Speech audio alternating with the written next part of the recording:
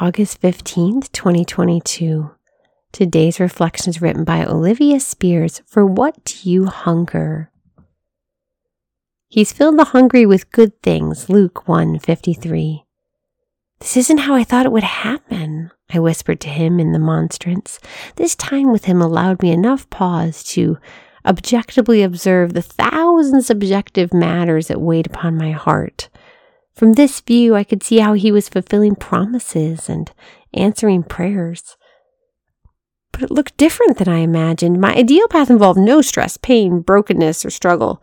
Ignoring that my pain and broken heart exists in a stressful and struggling world, it turns out God's way, the better way, involved pruning, purifying, detaching, and refining.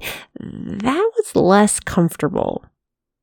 On this feast of the Assumption of Mary, we are treated to her Magnificat. Those are the first words we hear from Our Lady after her fiat when her life was irrevocably changed. While Mary was full of grace, this sudden shift in trajectory was surprising. Yet Mary met this moment with magnificent praise. Mary discerned that God was fulfilling his promises in a way that perhaps looked different than what her people imagined. But she was not flustered because she hungered for the best thing, God himself.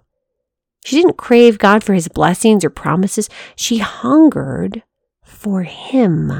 She didn't fill the belly of her soul with feastings of fantasy, but came to his table empty of self and ready to be filled by him alone.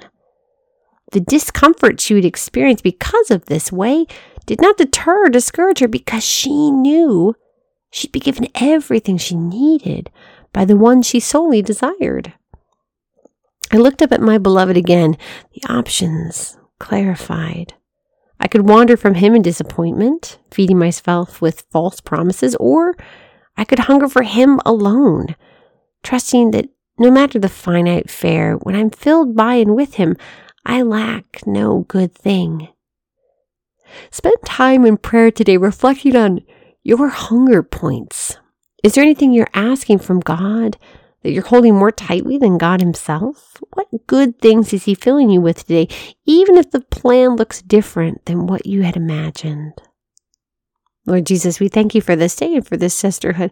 We want to empty ourselves, Lord, so that you may fill us. We ask this in your holy and precious name. Amen.